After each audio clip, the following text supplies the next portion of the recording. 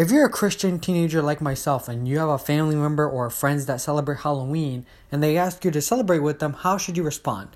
Well, here's how you shouldn't respond. You know what? You guys are bad friends. You're stupid friends. You guys shouldn't be celebrating this, or whatever mean thing you might think of saying. Here's how you should respond. I disagree with Halloween. I don't celebrate it because I'm a Christian and that doesn't honor God. And yeah, that's why I don't celebrate it. Respectfully and kindly let them know why you choose not to celebrate it. Don't be mean to them or dishonor them. Just simply say why you choose not to celebrate Halloween. And then if they still choose to celebrate it, let them make their own decisions.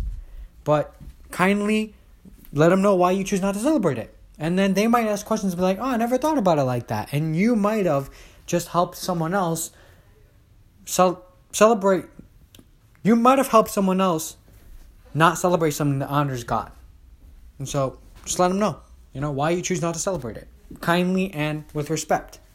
And then if they choose to celebrate it, they choose to.